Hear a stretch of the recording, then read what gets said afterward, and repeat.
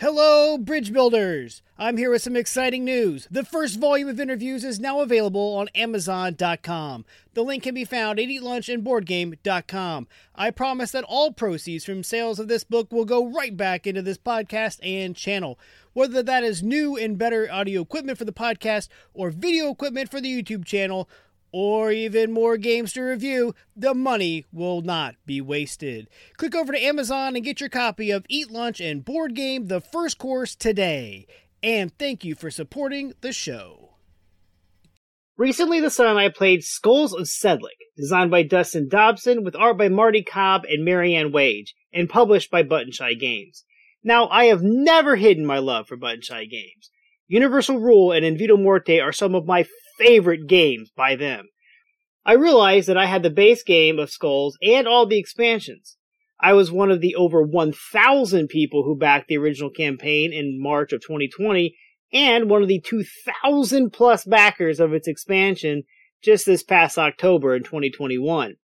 I also had the other expansions from P&P Arcade, so I figured I had all these files, I should give it a try. In Skulls of Sedlec, you are stacking skulls in the Sedlec ossuary. Now, this is a real chapel in the Czech Republic. I was not aware of its actual existence until writing this review. It is an interesting place for sure, as I went down a small rabbit hole learning about the chapel and what an ossuary is. Thank you, Wikipedia!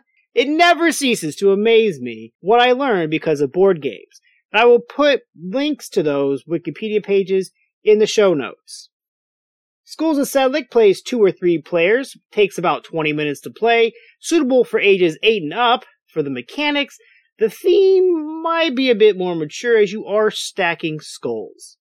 On Board Game Geek, it has a 7.5 rating with 714 reviews, and let's see if this makes the list of favorite games from Button Shy Games, shall we?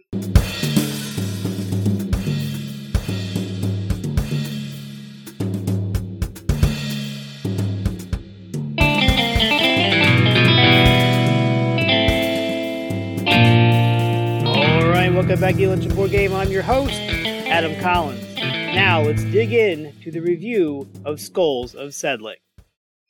Rule clarity. As with most 18-card games from Button Shy Games, the rules are well written. The ability to consistently make rules so clear shows the understanding of Jason Tagmeyer and his team. Time to explain to newcomers. Skulls of Sedlec takes about I'd say 5 minutes to explain. I had no problems explaining the rules to the son, and, well, he's 9. Gameplay. The object of Skulls of Sedlec is to build a pyramid of skulls, maximizing the point potential of the skulls on each of your cards. In a 2-player game, each player is building a pyramid of 9 cards, 4 in the base, 3 in the middle, 2 on top. In a 3-player game, a 6-card pyramid of 3, 2, 1 is being built. To set up, shuffle the 18 cards and make 6 stacks of 3 cards each. This creates the graveyard. Then randomly flip over a top card from one of the stacks. The first player is the last person to have visited a cemetery. On a turn, the active player has 3 options. Dig. Flip a card face up in the graveyard. Collect. Take a face up card from the graveyard into their hand. Or stack. Place a card from their hand into their pyramid. If you dig, you flip 1 card face up from the pile. If all the stacks have a face up card on them, you cannot dig this turn. To collect, you take any card into your hand. However, there is a hand limit of only 2 cards.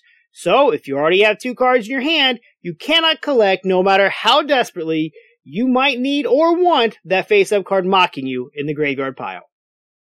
Also, if no piles have a face up card, you cannot collect.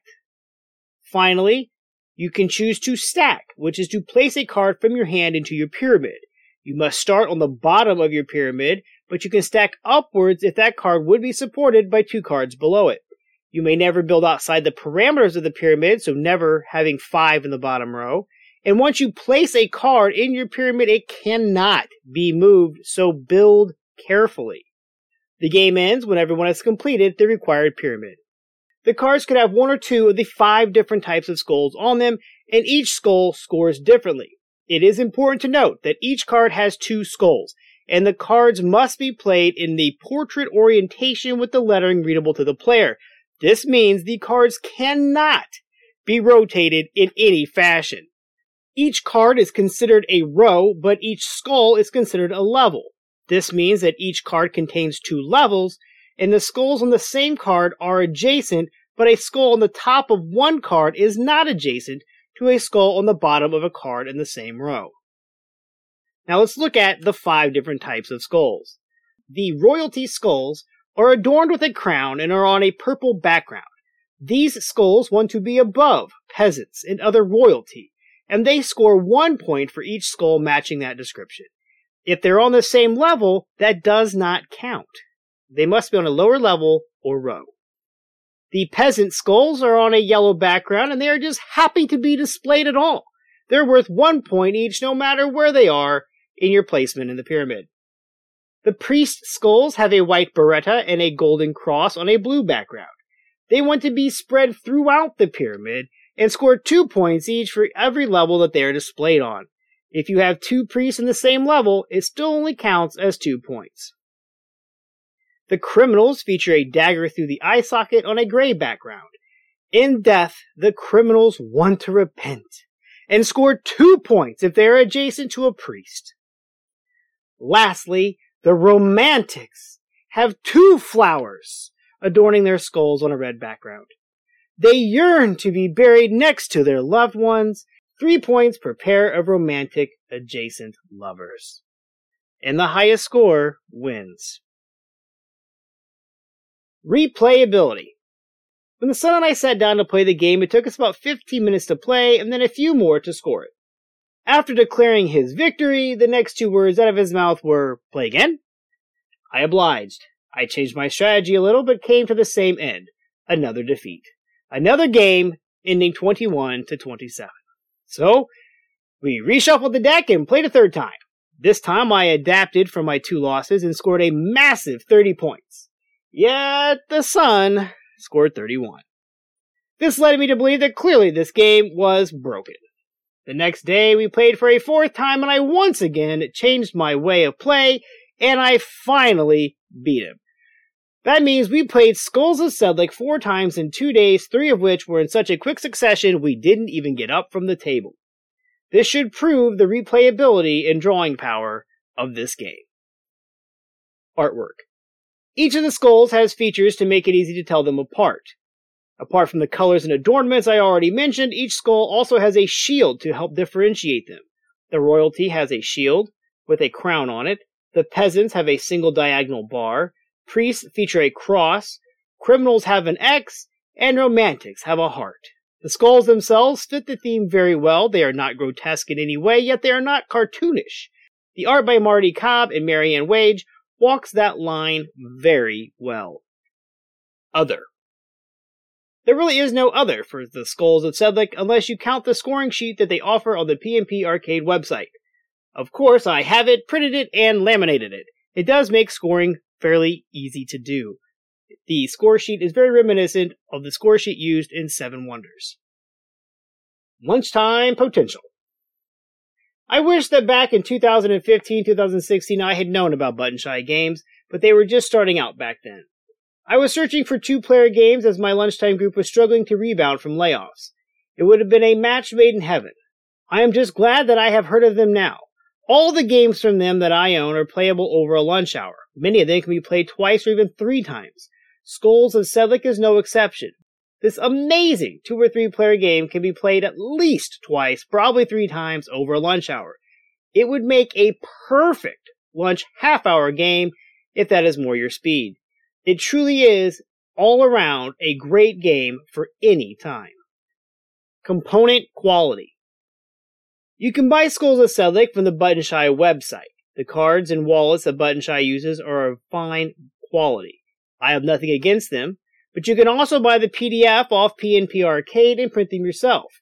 Personally, I have the PDF files for this game. There are other Button Shy games that I have the production copy of, like Tussie Mussy and Seasons of Rice. I wish I did have the production copy of Skulls and Universal Rule, because these games are going to see a lot of playing time. Maybe I'll buy them sometime soon. Bang for the buck. PnP Arcade should be one place that you sign up for their email list. They have so many amazing games that you can download right away. They start at $0. At the recording of this episode, Schools of Sedlic is on sale from its usual $3 for $1, and it is totally worth the $3, so it's a no-brainer at $1. There are plenty of expansions for $1 too. I will review those expansions in just a minute. Off the Button Shy website, the game is $12 for the base game, and it comes in that nice wallet I talked about earlier. It is well worth the money to buy this game in its production quality, and I'll be looking forward to a chance to buy it soon. Expansions. Each of the 6-card expansions adds a new type of skull to the pile. Each one scores differently, yet completely on theme with the game. There are 6 skulls of 4 of the new types, and 5 of them for the other 2. The only rule change other than the new skull is that you may now play with 4 players, where each player will construct a pile of skulls in a 3-2-1 pattern. If you play with 2 or 3 players, the pyramid parameters do not change, so there will be cards left over. These cards could be in your hand or in the piles. However, once a player completes their pyramid, they can no longer dig or collect. They are done and must wait while the other players finish playing. The cards in their hand, though, are out of play. This does lead to some tough decision-making, but also some early finisher remorse. A card that you really needed never fails to come up as soon as you finish your pyramid. I would also like to quickly point out that each of these expansions must be played separately with the base game, and each one adds about 5 minutes to the overall game time. This is where that score sheet I mentioned earlier really comes in handy. Executioners. The first expansion to Schools of Sedlic sees the arrival of the Executioner Skulls. These skulls are wearing a brown Executioner-style hood on a reddish background. The associated shield features an axe. The Executioners like to be close to their handiwork. They are worth 1 point regardless of their placement, just like a peasant, but also 1 point for each criminal in a chain connection. This means that the Executioner itself might only be adjacent to 1 criminal, but if that criminal is adjacent to 2 other criminals, then the Executioner is worth 1 point for its base, plus 3 points for criminals for a total of 4 points. You can really maximize some points if you can get some priests, executioners, and criminals placed cleverly in your pyramid. Poets. The Poets joined the graveyard in 2021. They are embellished with a ruff and gray hair and a deep red background. The shield has a quill on it. These skulls score 4 points per adjacent unpaired romantics. The Poets love forlorn lovers. I like this expansion as it allows me to score a pair for 3 and my failed pair, which I always seem to collect, for an additional 8 points. Castle Guards. The Castle Guards are decked out with a knight's helmet. They are on a teal background with a castle tower emblazoned on their shield. These guards want to protect their royalty even in death. They score 1 point no matter their placement, again like the peasants, but also 1 point per royalty beneath them. A lot of points can be accumulated by placing the castle guards with royalty and peasants. Zealots. As part of the recent expansion pack that just came out, Zealots joined the game. They are hooded skulls on a tan background with a different style cross on the shield. Since they are intensely religious, they want to have as many priests above or below them as possible. They score 1 point for every priest above or 1 point for every priest below. That is an or, not an and. You get to score the higher of the 2 numbers, but you need to plan your pyramid carefully. Merchants. Also, part of the expansion pack are the merchants. They have a feathered beret on a green background with a money bag on their shield. There are only 5 of these skulls instead of the usual 6. Merchants like peasants because they buy their wares, so they score 2 points for every adjacent peasant. However, the merchants do not like the thieving criminals who want to steal from them, so it is a negative 2 points for adjacent criminals. Champions. The last new type from the recent expansion pack are champions. The champions are wearing a jousting-style helmet with a ribbon tied around it from their type of supporter. They score 1 point per connected supporter like the Executioner scoring. The champion shields feature a horse head silhouette. There are only 5 champions, as there are only 5 types of skulls. It would have been weird to have a champion's champion. Solo play. There have been 2 separate releases of solo play rule packs and a few other solo play promo cards. I have not dabbled with the solo play yet, but I might over my lunch hour when no one else is around to play. Summary. Well, I will go ahead and say it. Skulls of Sedlic will join the pantheon of amazing games by Button Shy Games. I have reached out to the creator and he's going to be a guest on the show in a few weeks. I cannot stress enough how enjoyable this game is. It is the right amount of strategy and luck that makes for a refreshing game to play after a stressful day. The son and I are making our way through the expansions, and he is playing the solo variants while I'm busy. Skulls of Sedlic scratches a lot of itches. If you haven't paused this episode to go get your copy, do so now. As usual, you can reach out to me at eatlunchandboardgame.com, email me at eatlunchandboardgame@gmail.com, or find me on Facebook at facebook.com/groups/eatlunch and And remember, board games build bridges.